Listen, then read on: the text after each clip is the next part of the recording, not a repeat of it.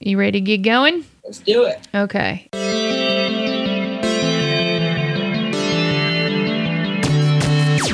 Oh, hi. You're listening to Service from Hell, a podcast featuring people that are currently in customer service positions or the lucky few that got out and all of the good, bad, and infinitely irritating things that go along with that work. I'm actor and writer Kate Gaffney, and am uniquely qualified to discuss this as I used to work at a very busy and very popular comedy club in Los Angeles, and at least one of you listening right now has probably grabbed me and told me you were ready to order when I was running around like a crazy person. So let's eat. Like a rose.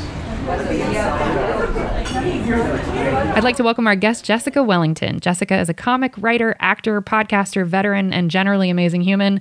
Jessica has been all over your TVs and theaters. You've seen her. She's been on NBC's Good Girls, Netflix's Grace and Frankie, and The Mule with the lovely Clint Eastwood. She has longer credits than that, but that's all we could fit into this intro. She also co-hosts a hilarious podcast called The Liars Club with the absolutely lovely Felicia Michaels. I'm going to have her tell you about that. I better know Jessica from her being one of the only kind and aware door people at the Comedy Store. Yes, I said it. Yes, that's on record. I don't care. So tell us, Jessica, what got you into comedy? How much fun was Grace and Frankie? Tell us about Clint Eastwood. Go forth.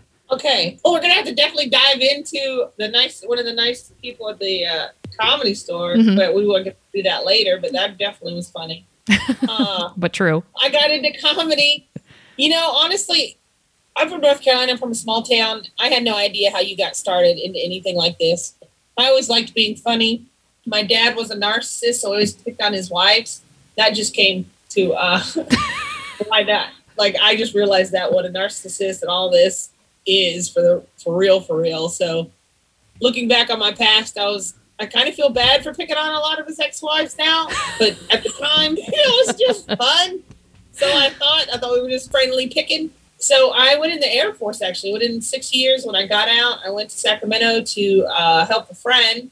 And when I got there, in the military, they had given us free tickets. The first comedy show I ever went to was Dennis Miller in Las Vegas. Oh, wow. So, and I cringe when I say this, but I actually heckled. So I had no idea. I know. You heckled Dennis Miller?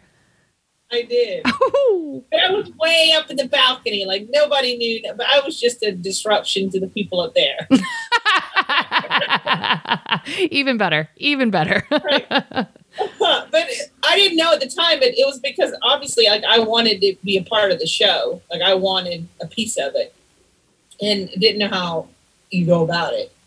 And then I looked up a comedy club in Sacramento just to go to for fun. Went there and realized they had an open mic and improv classes, and I started with improv classes first, and then I did an open mic, and I never looked back. This is where I belong. Now, I think that because we've had a few comics on here who started in improv and have said, gross. I didn't want to lean in on someone else, and if the scene started failing and it was their fault, I was mad. But I, as an improviser and not a comic, feel the other way. I think drowning by yourself on stage is about the most terrifying thing I can imagine. So how do you think that you're wired one way or the other, or was it just attractive to you that you didn't have to lean on anybody else if something happened? I don't think you're necessarily wired one way or another. I like both. Don't get me wrong. I did all iOS in LA.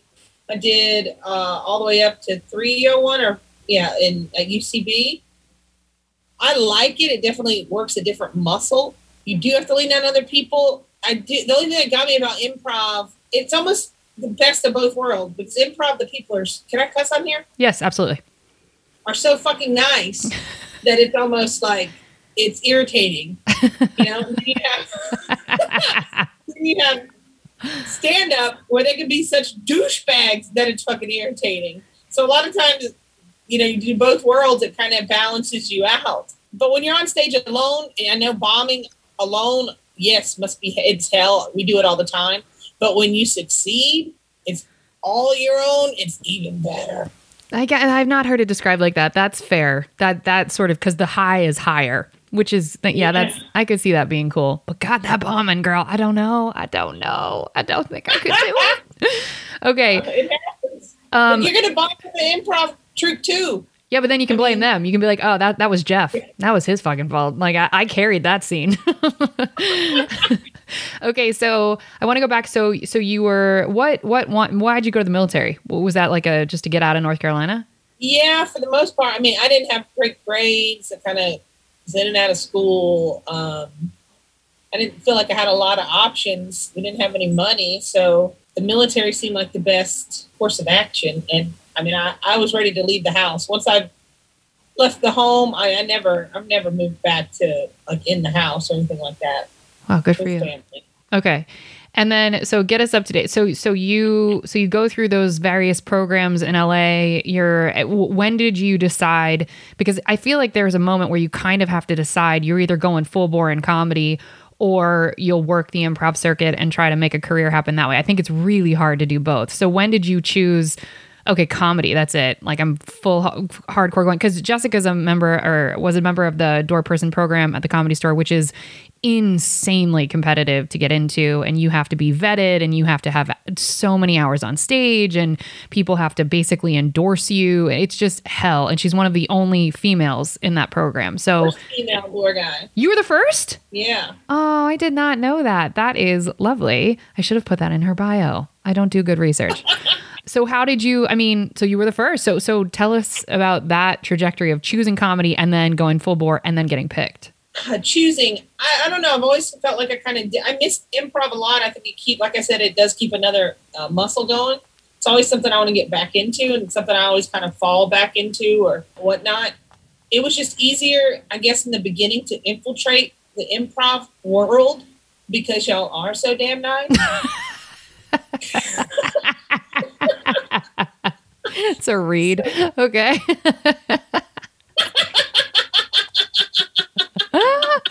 I can't. Okay, so we were nice to you. We bring you in, and then you're like, I want to go get beat up in comedy.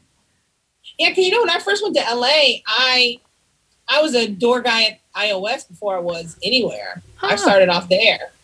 I was like one of the only women too. They let actually work the front door, and I was like, all right, whatever. Just because I'm a bigger girl. They do that in LA. That's kind of bullshit. But okay, so you work that door, and then you transition. Right. And then you get to learn who does improv and stand up because there are a lot of those. So you start to see. And I was so naive when I moved to LA from Sacramento. I had plans in my head. They're like, "Why do you want to move to LA?" I was like, "Well, I want to be on TV. I want to do comedy. I'll probably get like a part-time job or something at the Comedy Store. It'll be great." I had no idea how hard it really was going to be, Yeah. But I did set my goals and I did obtain them. So that's a good thing. I don't know. You say, how did I choose comedy? I feel like no matter which direction I took, I've always been a comedian. And to me, it's comedy. As long as I'm making people laugh, however I'm doing it. Even when I was in the Clint Eastwood movie, I feel like that was the only funny moment in the movie that people actually laughed out loud. I was in the theater and they laughed and I was like, that's me. Oh, that had to feel so unbelievable. That's awesome. So what made you want to do the Door Person program at the Comedy Store then? Like, how'd you transition over there? Well, like I said, I had that set in my mind as something I wanted to do when I went down there. And then when I saw how exclusive it was, and then they didn't hire females, I was like, well, this makes me want it more. So, I started helping a lady who shall not be named, but she's not a nice person, at the Comedy Store, working her show. She comes up all the time, and I'm so glad no one wants to name her. It makes me so happy because she made my life fucking hell. So yes, girl, yes. And I love that I know exactly who you're talking about. Keep going. Yeah, let's not give her any more attention than she needs because she's bitch. So I'm helping her, though, upstairs on her show to get stage time, obviously, at the Comedy Store. So whatever I got to do. So I'm helping her out. And she has me down front because I'm good with people, making sure that I'm directing them that they're going to the right room because she always is afraid somebody's stealing her people. So, okay. So I'm down there. And one day I was like, you know what? I'm just going to start checking IDs. I'm just going to do it. So I started doing it. Because they got used to me being out there, so it was kind of like I worked there, but not really, So I just started checking IDs and letting people in, and they let me do it. And I was like, okay, now, eventually you guys are going to have to give me a job here. You have to pay me for this pleasure. Excuse me. Right, and they did. Eric saw me, Curtis saw me, so that kind of got me in the door. And so then they see you doing that. How long until they're like, hey, like, did they want to hire you as security? And you were like, no, ma'am, I will be doing the door person program. Because there's a shitload of jobs there. So you could have done, you didn't have to do the door person program. So how'd you get that? Well, I think they knew as a comedian, you absolutely, you want to be a part of the door position. And they saw me on stage. That was the beauty of working for Lady That Shall Not Be Named up in the belly room, because dead. I'm so dead. I love it. because they got to see me on stage, though. So they got to see that I was funny, too. And they were like, oh, we like her. Did they make it a big deal that you were the only female or the first female to be hired in that regard? Not really. I thought maybe I'd get a little something in the Comedy Store documentary. Did not. What? Are you suggesting it's a boys' club and they don't really care about women? That's not. You didn't say that, but I said it. I mean, I think we're doing better now. That's right. I think it was deep-seated tradition that needed to be broken. That's right. And since then, there have been a couple other females that have been hired into the program. There have. You paved the way. Okay, so you start doing that. Now, did you get representation to get the credits, the lots of credits that you have, or did you get that stuff on your own? How did you, was it because of the store you got seen, or what's the... Let me tell you about, the store hasn't really gotten me seen for movie stuff. But, I kind of got spoiled, because when I got to LA, the first movie I ever auditioned for, I got it. That'll get you. As much as I loved it and it was fun and I enjoyed it, I was horrible. Yeah, I wasn't good. Okay. Why'd they cut me out of that? Why'd they cut me out? I'm good. Like, I'm actually bad at this. Okay, got it. Makes sense. Yeah. But, that kind of gave me a taste for it, and I definitely wanted more. I didn't get an agent for a while. Actually, iOS is the one that got me my SAG, because they needed people to work. Did you ever see the show You're the Worst? Yeah. So I got to do featured background on that, playing an improviser. Amazing. And I was right next to the girl, and they had us on stage and all of that. So that's how, and we did 3 days of that. So 3 days of featured background, you SAG card. Yep. That's how you get Taft-Hartley into SAG. Yep. That's amazing. Right. So that's how actually iOS is the one. So maybe, that was smart of me to play both worlds. Yes, I would agree with that. And then I got an agent. My first agent was in Atlanta, which I still have her. She's the one that got me. I was actually on the road, and I was doing guest set in Dallas with Maz Jobrani when I got the audition for The Mule. And so I had to tape it. My agent does not take like self-tape. You have to go have it done self-tape, have it professionally. Wow. Go to one of the places. So I went somewhere in Dallas to do that, and the guy's super nice. We tape it, and then I book it right off the tape. Damn! You got angels around you. This is a career you're meant to have. My God. Okay.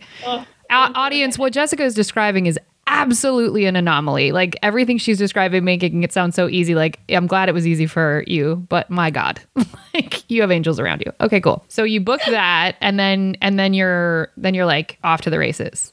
So then there's that, and then I got on with Aqua in LA, and they're the one that got me. The next one was Grace and Frankie. So I auditioned for that. The casting director, I could tell she liked me, and they liked my look, and I had a good feeling about it, and yeah, I wanted it really bad, because it was actually one of those shows where it was like, oh my God, I've watched all of these. How much would I love to be on this show? And it's got, Lily Tomlin, Jane Fonda. Oh my God. And then I got it. That was so fun. Like, they were amazing. I thought Lily Tomlin and I were going to like kind of bond, because we got the comedy background and everything. But somehow it got to, because originally my character was supposed to be selling drugs. And then they were like, oh, this is too rough for this show. So they had me dealing in SIM cards. Oh my God. I was like, okay. But something about drugs came up, and I'm kind of so used to it now. But I was like, oh yeah, my mom's a crackhead. This is how it would go. And Jane was like, what? Oh my Like, poor baby. And you're like, oh girl, we're past it. Like, Yeah, I'm like, it's all good. People got it way worse than I do. I'm like, I'm just happy to be here. And like, this is great. And she ended up leaving that day. She like gave me a big hug and all this, and she was super sweet. But I was like, you don't have to do this because my mom's a pregnant. You ain't got to feel sorry for me. Like, I'm good. Yeah. Oh, that's hilarious. So you have all these positive experiences, and the whole time, because I remember when you were shooting that stuff, you were at the Comedy Store still working. So you would go daytime shoot, and then you'd come work at night. So why did you feel like, because you were on TV? I know a lot of people that are like, well, fuck it, I got what I needed to, and they usually quit.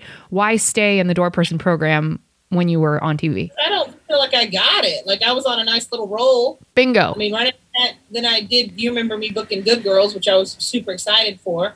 And I only had one line in there, but it ended up being really cool because I was in that opening scene for the episode. And then I had another little scene where I had my line, which was really cool. But I don't feel like that's enough. That's right. Or anything. Like I don't really mean shit. I tell people here I got credits. I mean, it does give me a little legitimacy, like, oh, she's been in the business, she's been doing it.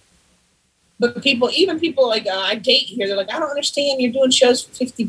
Like, what are you doing? I'm like, well, I need to do comedy for what? I need to be on stage. And I can't dictate what I get paid. It is what it is. Like, I'm just not, I don't feel like it's enough. It's just not. I think there's a common misconception too, and not our audience. Our audience is very smart because I lecture about this all the time. But I think once people see you on TV or in a movie, they just think, oh, the hustle's over. There went the grind. You nailed it. Bye, off to the races with you. And that's like after every shoot, you are then unemployed again. Like you just are. And that's true for A-list stars. And that's true for, people like me. And I think that that's a hard thing for people to understand. To your point, saying the people that you're dating are like, I don't get it. Why would you do a $50 show? And it's like, because the hustle's not over. Right. Exactly. So yeah, I want to still be in the door guy position. I mean, I don't even know if you can count it. I don't necessarily count it, but I did a special. The only special I've ever done was for Vet TV. Oh, wow. It was like a 15-minute thing.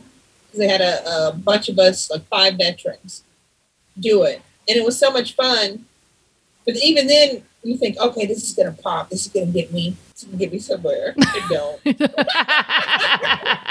You're like, oh. No. Like, where are their social media followers? I get it.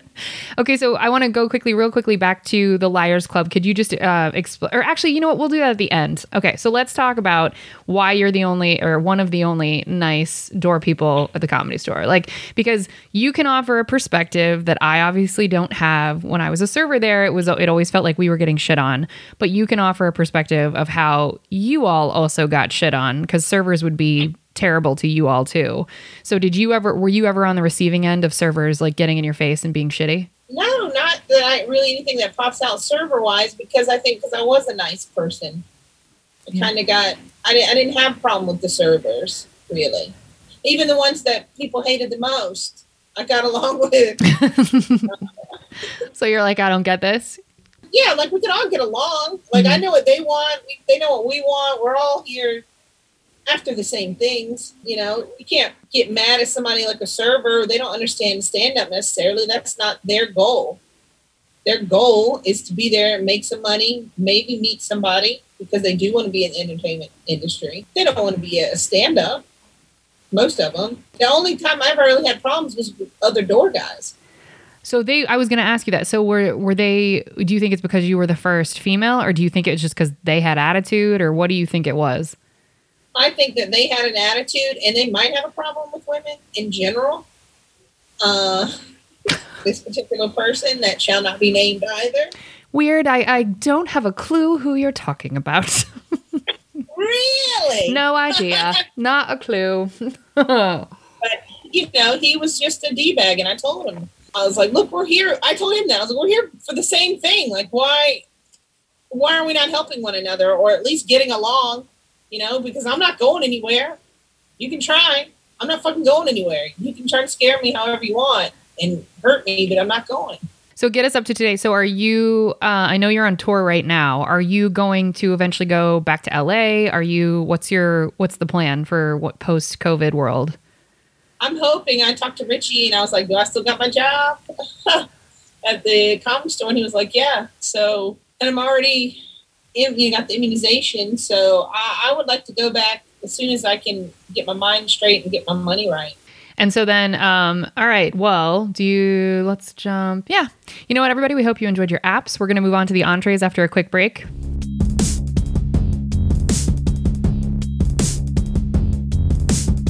Okay, we are back, and now it is time to move on to the entrees. Okay, what was your first job ever where the government was taking taxes out of your money? Okay, where the government was taking money out. My first legal job was at Taco Bell. Amazing. What did you do at Taco Bell? I ran the register and made tacos. Which one was worse? Probably both are pretty bad. Yeah. It wasn't great. I didn't hate it. But then they tried to say I was stealing money or something. And I'd only worked there for like 2 weeks. And I was like, oh, this is crap. It's like, it's probably you that's taking money. So my dad came down there and threw a fit and was like, fuck you guys. And then I quit after 2 weeks. So because I've mentioned how I think fast food work is some of the hardest work ever, just because of the repetition and how shit on you anyone who works in fast food is. It's like considered like the lowest of the totem poles of customer service, which is insane because it's a job where you have to keep yourself engaged. So so I imagine, like, even though you were only there 2 weeks, like when you were making tacos, did you want to kind of go crazy because it was the same thing over and over? Yeah, because then you have people too that drive up in like a van and they're like, we want 30 soft tacos, 30 hard shell. And you're like, oh my God. Make 2 without tomatoes. Wow. All right. Okay. And all right, how many customer service jobs have you had? Do you know the number offhand? I don't know about a number, but I worked at Dairy Queen for a short time. I worked at Waffle House. I worked at Winn-Dixie. Or UPS Freight. I was a wedding DJ in Vegas. Seriously writing. Okay. I'm doing in-home care right now, which is something new. It's about repetitive. It's very repetitive. Oh yeah. In-home care for elderly people or for like. He is 55, but he is like nonverbal, multiple seizures, developmentally. Bless him. Disabled. That's really taxing. How are you staying up emotionally? Well, he's great, actually. I don't mind working with him. It's his mom. It's shocking. Pain in the ass. There, but, okay. Mm-hmm. Because right now you're in North Carolina as we speak? Yes. When did you go back there? Like September. Oh, okay. So you waited a little bit. All right. And did you get rid of your apartment in LA? That's had to. You know, she went up on the rent because it was technically a townhouse. So, or classified as a townhome. So it wasn't protected under the apartment thing. Fuck so she went up on I know. I was like, are you serious? I hope it's still vacant. That's shitty. That's really shitty. Okay, so you have Taco Bell, Dairy Queen, Winn-Dixie, UPS. You were a wedding DJ, which we are getting back to. You're doing in-home care now. So could you ballpark a number? Would you say like 20? Sure, because I've done yeah. Does that sound? Like that. Okay. Because I consider being a door person customer service absolutely. Your customer interfacing, it's... Oh, absolutely. Okay. Of all of your customer service jobs, which was your favorite? Actually, I really enjoyed working at Winn-Dixie, the grocery store. Okay, why? I don't know. I was really good at it. I was fast, and I got people in and out of there, and I liked the pace of it. Made the day go by quick. Were you a bagger, like at the register? What was your deal? I was a cashier, which we bagged too. Oh, okay. If we had a bagger, they helped, but we also did it. And you liked that the most? I did. I really liked that job for some reason. How long were you there? A couple of years. That's the one I ended up sticking with in high school. So I'd say like 3 years. You're the second. I moved up to maybe 2 years. I moved up to front-end manager while I was in high school, which was fun too. We did like Western Unions. You're the second guest we've had on who worked at a grocery store during high school and absolutely loved it. And I asked that guest too, what up, Ethan? How in the world were you able to maintain that schedule? I know you said you were kind of dipping in and out of school, but how did you maintain that schedule? Because that's hard work, and to be in school, that feels hard. I've always worked. I enjoy working. I mean, I was the one too that, like, if it snowed in and they were like, oh, who can come to work? Oh my God. I'll be like, I'm there. I'll spend all day and make all that money. You know, like nobody else is there. Count me in. Holidays, like, yeah, I'm there. Pay me time and a half, whatever. Let's do it. I just enjoyed working. I enjoyed being away from my house any moment that I could. But I've always, that was something at least my dad drilled in, was like, you have to work. Oh, it's a gift. I mean, there's freedom in that. Because even in the military, that's when I got a part-time job working at UPS Freight. That's when I ended up being the wedding DJ. This was all while in the Air Force. How? I don't know sometimes, honestly, because we would work 10-hour day, 12-hour days, and then I would go directly from there to UPS. Holy God. So you just don't like sleep. That's like not your thing. I love sleep. You were just willing to sacrifice it. Okay. What was your least favorite of all of your customer service jobs? Probably the Waffle House. Oh, that's a hard place to work. Why? Because I worked second shift for one. And in North Carolina, it's not a law that you have to pay waitresses minimum wage. Oh, is it $2.13? Yeah. I made like, I think it was like, because I was second shift and it wasn't as busy, we had a little higher pay, which was, I think, like $2.40. Oh, my God. Wow. You won the lottery, girl. I know. Thanks for giving me that little extra. I don't know how I'd survive. And it was a slow shift. So then, like, we would have one guy come in. He came in all the time. He would come in. He would play She Thinks Our Tractor Sexy on the jukebox. What up, Kenny He Chesney? would order a cup of coffee. And he wanted to talk to you for an hour and leave you $1. No, ma'am. No, ma'am. No, I'm not giving you free therapy for $1. Right. Like, no, ma'am. $1. And those slow shifts are when you get trapped. Those in between serving shifts are the actual worst. I had a bartending in between shift, and it was like, oh fuck, I'm gonna end up having to talk to this, these two people for 7 hours. Like, And to be honest, I'm not a great server. why? I don't know. Maybe it's I wasn't good with give me hash browns, fried, smothered, covered. You're like, what? Just can I say with cheese? Can you just make it easy on all of us and just say with cheese? Okay. All right, so Waffle I would House. like to have some ham and cheese, please, and onions. That's it. That's all you got to say. It can be easy. Yeah. Okay. I have had a friend of mine who I've not had on the podcast worked at Waffle House and said there's something specific about the smell in that she now, whenever she smells hash browns, she gets like nauseous. Did you experience funkiness with it? I know that they're all sort of different, but like, was there anything about the smell there that got to you? I don't know. Back when I was there, we could smoke in the back break room. Holy God. Oh my God.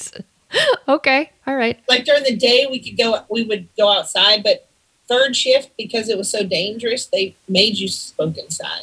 What part of town was that one in? It's Goldsboro, North Carolina. Oh, okay. But you were going to say you don't remember smell stuff? I don't remember like a smell that would trigger me. I get why that was your least favorite. What's the weirdest thing you've been asked to do whilst on the clock? Weirdest thing I've done while on the clock. You've been asked to do, not weirdest thing like you personally have chosen to do. I'm not trying to get you in trouble. Just the weirdest thing you've been asked to do. I don't know, but I do have a fun story. But go for it. Tell us. So whenever, and I especially in North Carolina here, because I'm like, if I get stuck here, you guys are going to have to listen to these stories forever because it's all I'm going to have.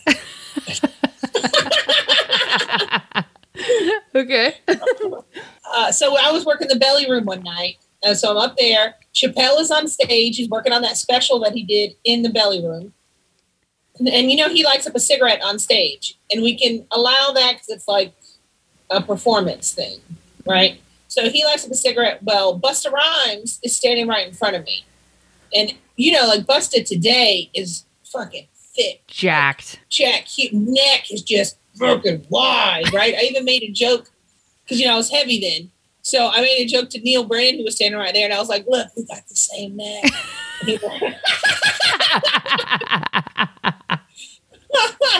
And he laughed. And then, so Busta Rhymes sees that he lights up a cigarette right in front of me. So then I tap him on the shoulder very politely. And I'm like, I'm so sorry, but you cannot smoke in here.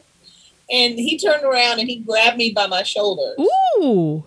Yeah, and he looked at me, just stared me dead in the eye, and I was like, oh my God, I'm about to die. I just told Busta Rhymes that he can't smoke in here. And he stared at me for a good minute, it felt like. It felt like forever. And then he just kissed me, and then he left. And I was like, oh, that's cool. That may be the best answer we've gotten on this podcast in a ton of episodes. That's impressive as fuck. And what a great response on his part. I'm just going to put my mouth on your mouth and then I'm going to walk away. Like, what? Like you said, like, oh, thank you. That is amazing. Yeah, that wins. That absolutely wins. Can you think of any other thing, any weird other incidents? I feel like they always happen at the Comedy Store. It's a weird place. They do. There's so many weird things that happen in the Comedy Store. Have you ever had like, what were we going to ask? Like maybe kicking someone out or something? I find that that's when the door people get into shitty situations, is when you're asked to do that. Well, sometimes being nice, and I wasn't always nice, but I was mostly nice at the door. But you try to help people, like I had a group of people trying to get in. Well, they didn't have tickets. I think it was like a Rogan night, but I'm trying my hardest. I'm like, stand in this line. I was really trying to get them in, like for real. And then I ended up, it didn't happen. We couldn't get them in. There just wasn't seats available. Well, then I go and look on the Yelp page and they're like, the fucking fat bitch with the pink hair wouldn't let us in. And we waited. And I was like, fuck you guys. Cause I was trying to help you.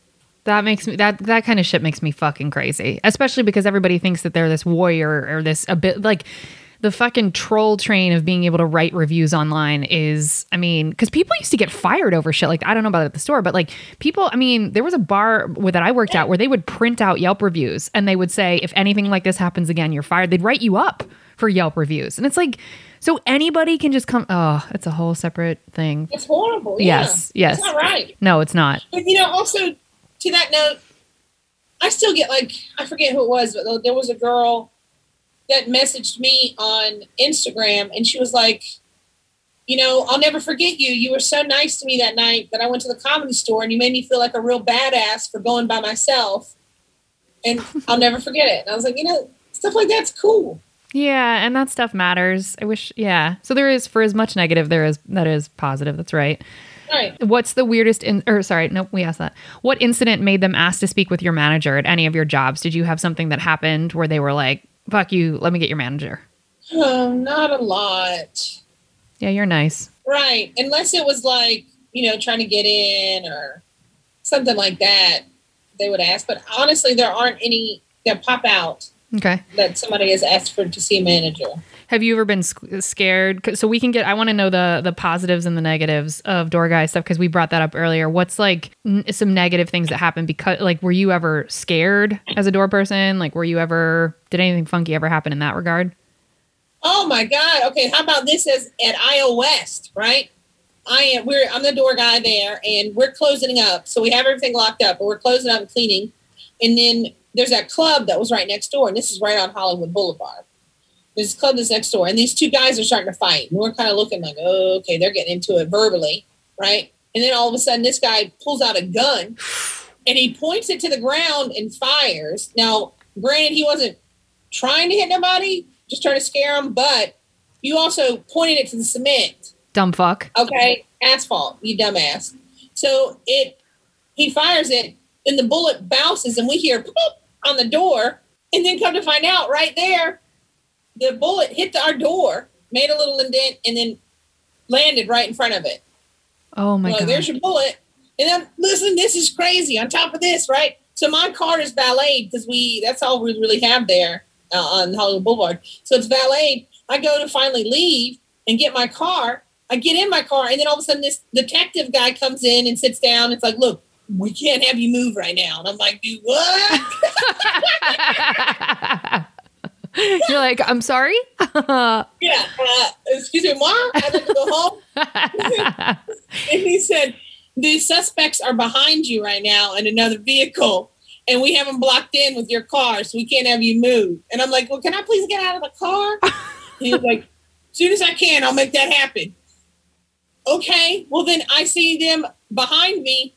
The cops come out and they draw their weapons to the car behind me, and they're like, get out of the car. I'm like, oh my God. Oh my God. Was that the same night? Yes, this was all that night. Oh. That was the people that they were looking for. So they do that, and then finally he whisks me out and lets me go back into IO. And I was like, thank God, at least I feel better over here. Like, I'm not trying to get shot, you know? Yeah. Oh my God. And so did anything come of that where you had to be a witness or you got called to court or anything? No, none of that. No, not for that. No. Okay. No. And I finally got to leave and go home. Didn't you want to quit after that? Like, that's the kind of shit where I'm like, I am never paid enough for you to be shooting near me. Like, I am not paid enough. No. And maybe because it wasn't directed at us. Sure. Was that the scariest? That was pretty one of the scariest. Yeah, probably. Anything scary ever happen at the store? All the time. I know. Yes. Please tell. People are scary. Yeah, they are. I mean, there was all kinds of fights. I remember just people getting drunk and belligerent and being stupid. And I actually got hit on by a lot of women at the Comedy Store, and they would come and be drunk and just flirting with me and trying to sit on my lap and touch me. And it was like, this is enough. Come on. Well, and that's her. Like, I think we forget that that's harassment. Like, you don't identify as gay, and even if you did, just because it's woman to woman doesn't mean that it's not egregious and it's not harassment. I don't, right. I'm going to be a buzzkill about that, but that stuff makes me crazy that we just get a pass because it's like, but it's just a woman. It's like, I don't care. You don't get to just touch me. Yeah. Right. And she's doing it enough that I'm uncomfortable now. Yeah. Like, I've pushed people away. Okay, that's enough. Thank you. And then they keep coming back. I'm like, that makes me alone. Have you ever told a customer to fuck off? A customer? Mm-hmm. In any of your jobs? I don't think so. Oh, I may have, but I don't think I've told a customer to fuck off. What do you think it is then that makes, to go back to like the positive and negative for the door person stuff, why do you think other people are shitty to everyone and that you were able to maintain not being an asshole? Well, I had my bad days. Don't get me wrong. We all did. Me too. Same. Yeah. It would get to you. What would get to you? Can you elaborate on that? And it's weird because, a lot of the interactions that I had, like, I didn't recognize Eliza when she came in and I asked for her ID and she got upset the first time. But then I ended up opening for her. So it wasn't like the end of the world either. At least I wasn't a bitch about it. So it ended up being fine. I had a hard time. Like, I didn't recognize a lot of people. I remember I didn't recognize Too Short, and he seemed pretty just annoyed by having to give me his ID. But he did it, and he came in, One douchebag was weird. Scary Spice? Yeah. She would come in, and then she would come in with her husband a lot, or he would just come in by himself. He was kind of a douche. I've heard that, actually. I never saw him there, but I heard that a lot about him. Right. And I guess a lot of the rich people that just thought they were somebody trying to get in, it's like, I don't care who you are or how much money you got. Like, I'm not letting you in. I remember one time you came, I think I was back at the server well, just like trying my drinks or whatever. And you were just back there, like just taking a break, or I don't know, you were walking through or something. And there was, I forget who, it was some big celebrity. I cannot remember who it was. It wasn't Too Short and it wasn't Eliza. I forget who it was, but someone had seen you like ask that person for their ID or something. And one of the servers was like, oh my, I wish I could remember who it was. But one of the servers was like, oh my God, Jessica, like you asked so-and-so for their ID. And you were like, I don't give a fuck who you are. I don't recognize your face. Show me your ID. And I was like, yes, yes. And you weren't a bitch about it. You were just like, right, everybody has to show their ID. Like, that's just the way it is. Right. And I was like, oh, I like her. And that's kind of ended up being my blanket rule. It's just like, just everybody show me your ID. Mm-hmm. Then we don't have to pick, blah, blah, just everybody. Because it's also like you're not above the law. I know that when you reach a certain status, you're encouraged to believe that. But sorry, it comes back on me if you're not 21, or especially when celebrities, like the big people that would bring guests and be like, they're with me. And it's like, that girl is maybe 16. Like she is not 18, and she's certainly not 21. So, well, I'll say that I won't say who, but they don't work there anymore, so it's fine. But a certain comedian that was big that would come in with a obviously underage girlfriend. Yes. And he let it slide. And I was like, okay, fine. As long as it's not on me, I don't want anything to do with it. Would you get clear, like, I want no part of this? Like, would you say that? I would say, okay, it's your call. It's you. That's on you. Okay. Because yeah, let's not push on that one. Got it. Okay. Yep, we're going to leave it. Okay. And why, like, when you came there as a door person, did you come in nice and positive and trying to sort of be inclusive and you got shut out? Or did you feel like you were embraced? For the most part, I think I was embraced. I think the servers were actually really nice to me to begin with, believe it or not, because I think I was nice to them. Yes. And I didn't have like this rivalry with them like the other door guys. I didn't think it should be like that because we all work there. Like, let's come on. But I think overall, but there was a time when I first started, there was this guy, I was working the belly room. I was new. It was like one of my first nights probably on my own in the belly room. And there was this comedian that was going to go up, and he had two girls that had come in. Well, I realized, they had started like heckling and just being disruptive and loud. So I went over there and I was like, oh, you guys got to, hold it down. And then they kept up. And then I was like, I realized I hadn't given them the spiel and somehow I had missed them. So I was like, hey, I didn't have a chance to tell you guys, just let you know, it's a 2-drink minimum per person, no heckling, make sure your phone's on silent, the whole thing that we do. And then they started being heckling again to the host.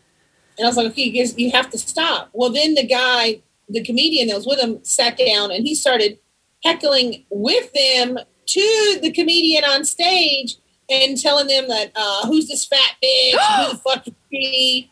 And all of this. And I was like, oh my God, what is going on? And he just kept calling me names and everything to the host. And I went and got Ruben. I was like, Ruben, what the fuck? And I was calling security. He's like, please come handle this. Well, then I'm listening at the top of the stairs and Ruben's talking to him. And Ruben is too fucking nice for a security guy. Love him. Too nice. And he was, I was hearing him say, she's coming and harassing the people I'm with, like telling them they got to buy drinks and all this. I was like, and I'm thinking, oh my God. And he kept calling me a fat bitch and all that down there. So I even went down from the stairs and I said, look, I'm sorry if there's any miscommunication. I was like, I just had realized that I didn't give them the spiel that I give everybody else that comes in that door. And I came and gave them the same thing. There's nothing else other than that. And he still kept going off on me. And then I would have thought I should have went to Curtis then, like right away. But I didn't. And Ruben let that guy go up and do his set. That's really upsetting. It's really upsetting. Yeah, but Curtis, after the fact, I told him what was going on. And it really had me upset. I was like crying and everything. And that was actually the first and only like really touching moment I've had with Bobby Lee. Oh, bless him. What did he say to you? He came to me. He's like, look, don't pay them any mind. He's like, you know how much money I just made a deal for? It was like $1 million. Like you're going to be more than this. So don't fucking let it get to you. Bless his heart. I've always liked him. And that's really nice. And I bet he didn't do that in front of a bunch of people either. I bet he just did that slyly on the side. Right. That's his way. Oh, that's really lovely. Yeah, I find it, I've been called outside of my name more times there than I have probably in the entirety of my life. And I was bullied most of my life, to give you an idea of how fucking insane that job is. And you just normalize it. It's like you should have never, ever been not only called outside of your name, but had to have put up with that abuse for at all, but for longer than 10 seconds. They should have been out the fucking door. I don't care who you're with. I don't care who you know. Get the fuck out of here. You don't get to talk to people like that just because you're with so-and-so. And that getting pissed at you for explaining the rules, it's like the customers who get mad at us for enforcing the rules. It's like, bitch, I didn't make these fucking rules. I only have a job here because I enforce them. You think I like looking at you and arguing every single fucking shift? No, I don't. It's exhausting. But the only host, BT Kingsley, he was like, yeah, they were being disruptive. Like you were doing the right thing.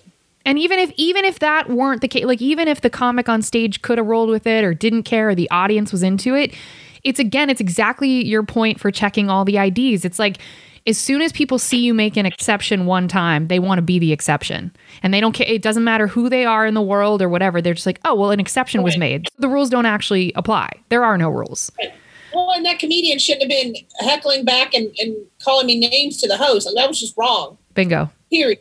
And once I told Curtis, to be fair, like, he banned the guy. Oh, that's and nice. And I just went and saying, Fuquan, whatever your name, Johnson, Jones, whatever his fucking name is, Fuquan, fuck you. That's right. So I hope you hear it. I hope they do too. Fuck them. I hope they hear it. And I can't believe in that situation you weren't like, fuck you, that you went and apologized. Like, ugh, gross. I've done that too. I know. Well, I was so new and I was like, I get it. God, am I wrong here? What did I do? And that's the other thing is like the rules for us aren't clear, because I once got screamed at by she who shall not be named because I was told I had to turn the room over in a certain amount of time, as is my job when you're upstairs. And so I started ushering people out when the show was over, and I turned on the lights in the room because the show was over. She tried to get me fired because she was like, the show wasn't over, blah, blah. Went and got Richie had pulled me aside and he was like, if you do it again, you don't have a job here. Like, it was a big deal. And I was like, I was new too, and I didn't realize she had free reign to do whatever the fuck she wanted. And it was like, oh, okay. They need to nip that shit in the bud. I'll tell you that. I agree. They really do. You know, I was really worried because somebody had thrown the idea out, like, oh my God, who's going to be the new booker? Is it going to be? Yeah, I thought so too.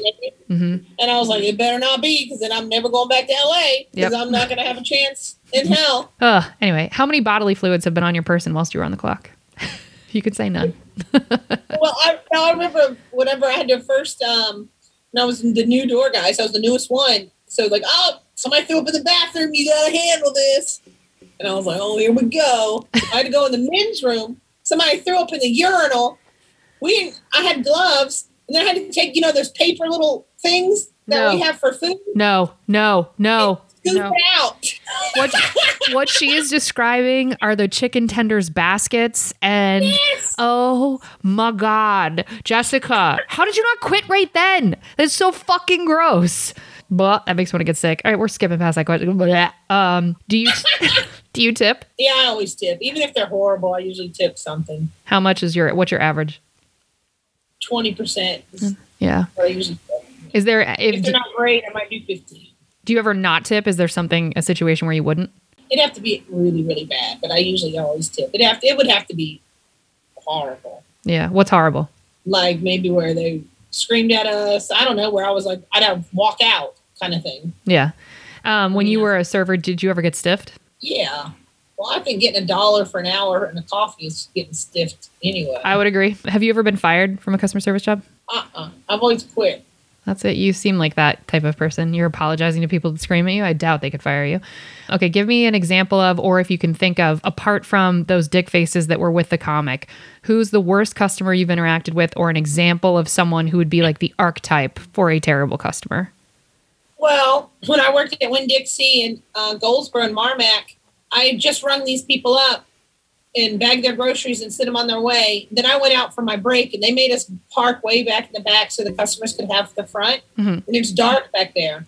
So I'm out there and I'm going to have a cigarette. And these customers come up to me and they pull up beside me. And they're like, hey, how do we get to the mall? And I was like, oh, this is weird because the mall's really easy. I was like, you just go down here and take the Berkeley exit. You're there. And they're like, oh, can you write this down? And I was like, huh? I'm like, no, I'm not going to write this really easy. And then he came around, and that's when he pulled a gun out. Yeah, he pulled a gun, and he was like, get in the car. And I couldn't say anything. Like, I just froze. And all I could do was shake my head no. And finally, he just snatched my purse, and they took off.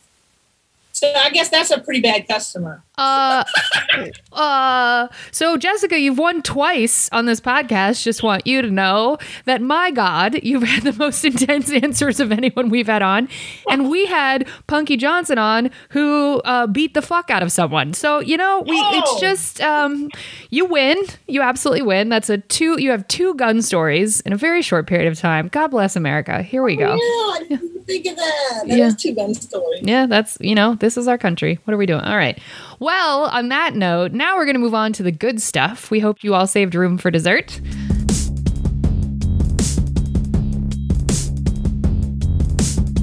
What was the nicest thing a customer has done for you whilst you're working? I don't really jump out. I know I have been tipped pretty generously before, just for being nice. So sometimes it helps in your favor. They're like, "Oh, hey, this is for you." That was at the, I assume at the store. Yeah. Some people throw it around at the store. I have yet to be on the receiving end, but some people flex. It's nice. Can you remember the amount of the best tip you've ever gotten? I think it was like $100. So I have been tipped $100. That's nice. Rogan has a tendency to throw that around too. Do you have an example of the best customer you've ever interacted with? No. I mean, like I said, that the lady coming back, like that was pretty nice. I never would have remembered really her, to be honest with you, until she came back and messaged me. And I was like, oh yeah, she had come in by herself that night. And I was like, oh, that's fucking awesome. I love that women, they go somewhere, you're not afraid to go by yourself. Like you're going to go do and enjoy yourself. That's awesome. And she was like making her feel like a badass for going alone. And I wouldn't have remembered that unless she had messaged me and reminded me. So we should remember the good times more than we do. Well, and I think that people don't realize how, kindness is just so impactful and on both sides. So you were kind to her, but then she then reciprocated by acknowledging and seeing you as a fully realized human. I think that's the thing, is just acknowledgement that it goes just so far. And we just don't realize that. Yeah. Okay. What's the best lesson you personally have learned from working in customer service? That's tough. I guess it is. I don't know. Skip. Okay. Come back to that. What's one piece of advice you would give to customers who interact with customer service workers? I would say hold it together, try to be kind, but also don't let them run over you. Like if you have to speak up and be like, no, this is not okay, or fuck off, whatever. Like don't let somebody step all over you just because you're in that position. It's not fair. It's not right. And people in America especially take advantage of customers. I mean, you see all the videos of people at McDonald's. Like, yeah, I'd be a little grouchy working at McDonald's too if I had to deal with people like that every day. No shit. Like you're getting a fucking $1 sandwich and you want me to make all these special whatevers for you and the little thing is off. So sorry. Yeah. Yeah. So sorry. And you get what you pay for, right? It's like if you're going to, no offense to, well, I'm not going to name a chain, but if you're going to like a chain restaurant for a steak versus Morton's, like you're not going to get the same experience. Sorry. You're just not. And that's because you get what you pay for. Exactly. Yeah. My friend in North Carolina, I love her. And I was like, she used to work fast food forever. And I'm like, man, you seem like you kind of have an attitude all the time when we come to drive-through and stuff. And I was like, don't do that. Like, you know. And then I pick on her because it always seems like she has an attitude because it doesn't feel like she ever reaches. Do you know what I'm talking about? When you're like at the drive-through and I'm like, it just seems like you just kind of nonchalant put your hand out like they're supposed to come to you. Ooh. And I know that it's not something that she did consciously or anything. So now like she'll make an effort to whoop. Reach out. And I'm like, see, that seems nicer. It's subtle, but it matters. Yeah. Was there anything else you want people to know, just or something that you were really glad you now know because you're like, oh yeah, if I worked in any other industry, I don't know that I would feel this way about something or be aware of this thing, but I'm really glad that I know fill in the blank from having worked in customer service. She's making a face right now that you all can't see. She's like, bitch, no, I've already tried to answer this question. I don't have an answer. I'm pushing. Everybody, I'm pushing. You're really pushing. Well, have I learned any lessons I want to take with me from customer service? I'm sure there's been many lessons that I've learned. In a nutshell, I think it's gotten me further in life, in general, in work, is being kind. I think you get more. What's that saying? Flies with honey. Yeah. Mm-hmm. Yeah, I agree with that. Yeah. Even though it might appear as if you're getting ahead faster by being a piece of shit or getting your way more. It's like, no, people remember how you made them feel. They may not remember exactly what you did or said, but they will remember how you made them feel. And it matters. Well, how can people get in touch with you? Where are your movies? And are you you're on tour, and then also, can you tell us about Liars Club and the concept and sort of what that whole thing is? Yeah. Well, I'm on everything. Follow me on TikTok now. I'm trying to do that. Everything, though. Instagram, all that. I'm at Jess Wellington 2. That's the number 2. Let me spell that at JESSWELLINGTON 2. Is that right? Yeah. Okay. Sorry. Keep going. So please follow me there on everything. Then the Liars Club. It's the Liars Club with Jessica Wellington and Felicia Michaels. We take 2 comics. They come on. They both tell 2 stories. One's true. One is a lie. And then we interrogate them and try to figure out and guess which one is the lie. It's kind of like a little game. So, and it's fun. That's awesome. Do you guys win? What's your batting average? Like, do you guys like usually get it right? We try to keep stats and we always end up losing them or like forgetting or whatever. But it just depends. Like, I feel like I do pretty good at times, but then I'm like, no, I'm not. Because we both have different strategies. I kind of go on a feeling, or it might be something just obscure. It's like, oh no, you said you were here. I don't think so. Yeah. It's fun though, because some people are really good liars. You find out that comedians pretty damn good at lying. Yeah, it's a little scary. Okay. And when do you guys drop new episodes? Like every 2. We're just getting back at it. So we actually haven't dropped anything since the hiatus, but we are live right now every Tuesday on Facebook, and you can come join the Zoom if you're cool. And we will be dropping it probably like every Tuesday back again on Podbean and all that. And then where can people find, is Clint Eastwood's The Mule, is that out on any platforms? Last I saw it was on HBO. I don't know if it still is. It was on the HBO on demand. That's all. I don't know where else you would find it as of now, maybe DVD or whatnot. But every time you watch it, I get paid. So find a way. So watch the damn movie. I'm going to watch it tonight again. And how was it working with Clint Eastwood? Was he just a delight? I hear that over and over. He was really nice. They thought I was a hoot just because, I was just talking to him. I found out that he used to hang out at the Comedy Store back in the day. I didn't know that. So I was talking to him about that. Yeah, I was like, hey, I worked there and all of that. And then he was at a farm stand or whatever on the road, and he had this little thing of cherries. So in the middle of in a break, we're just talking, and then I just took one of his cherries and ate it, and everybody on set was like, "She ate one of Clint's cherries. We can't believe it! Oh my god!" People are, and it was fine. Like, I just wanted one of the cherries, and they looked good, so I ate one.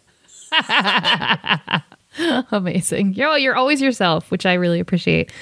Well, folks, we're going to drop your checks now. Thank you so much for listening. If you want to help us out here at Service from Hell, we'd love to have you subscribe, rate, and or review the show wherever you listen. It will help us reach more people that need to be schooled on the art of being kind and will be catharsis for those of us still working in the industry. If you want to get in touch with us here at Service from Hell directly, send us your receipts at servicefromhellpodcast@gmail.com. We'd love to hear from you. And if you want to support our Patreon, it is patreon.com/The Kate Gaffney. New content, weird shit. Go join us over there. Thanks to our current patrons. Remember, if you can't afford to tip, you can't afford to go out. So don't be garbage and be good to people. It's easier that way. Thanks, Jessica. This was lovely. That's going to be it, folks. Good night.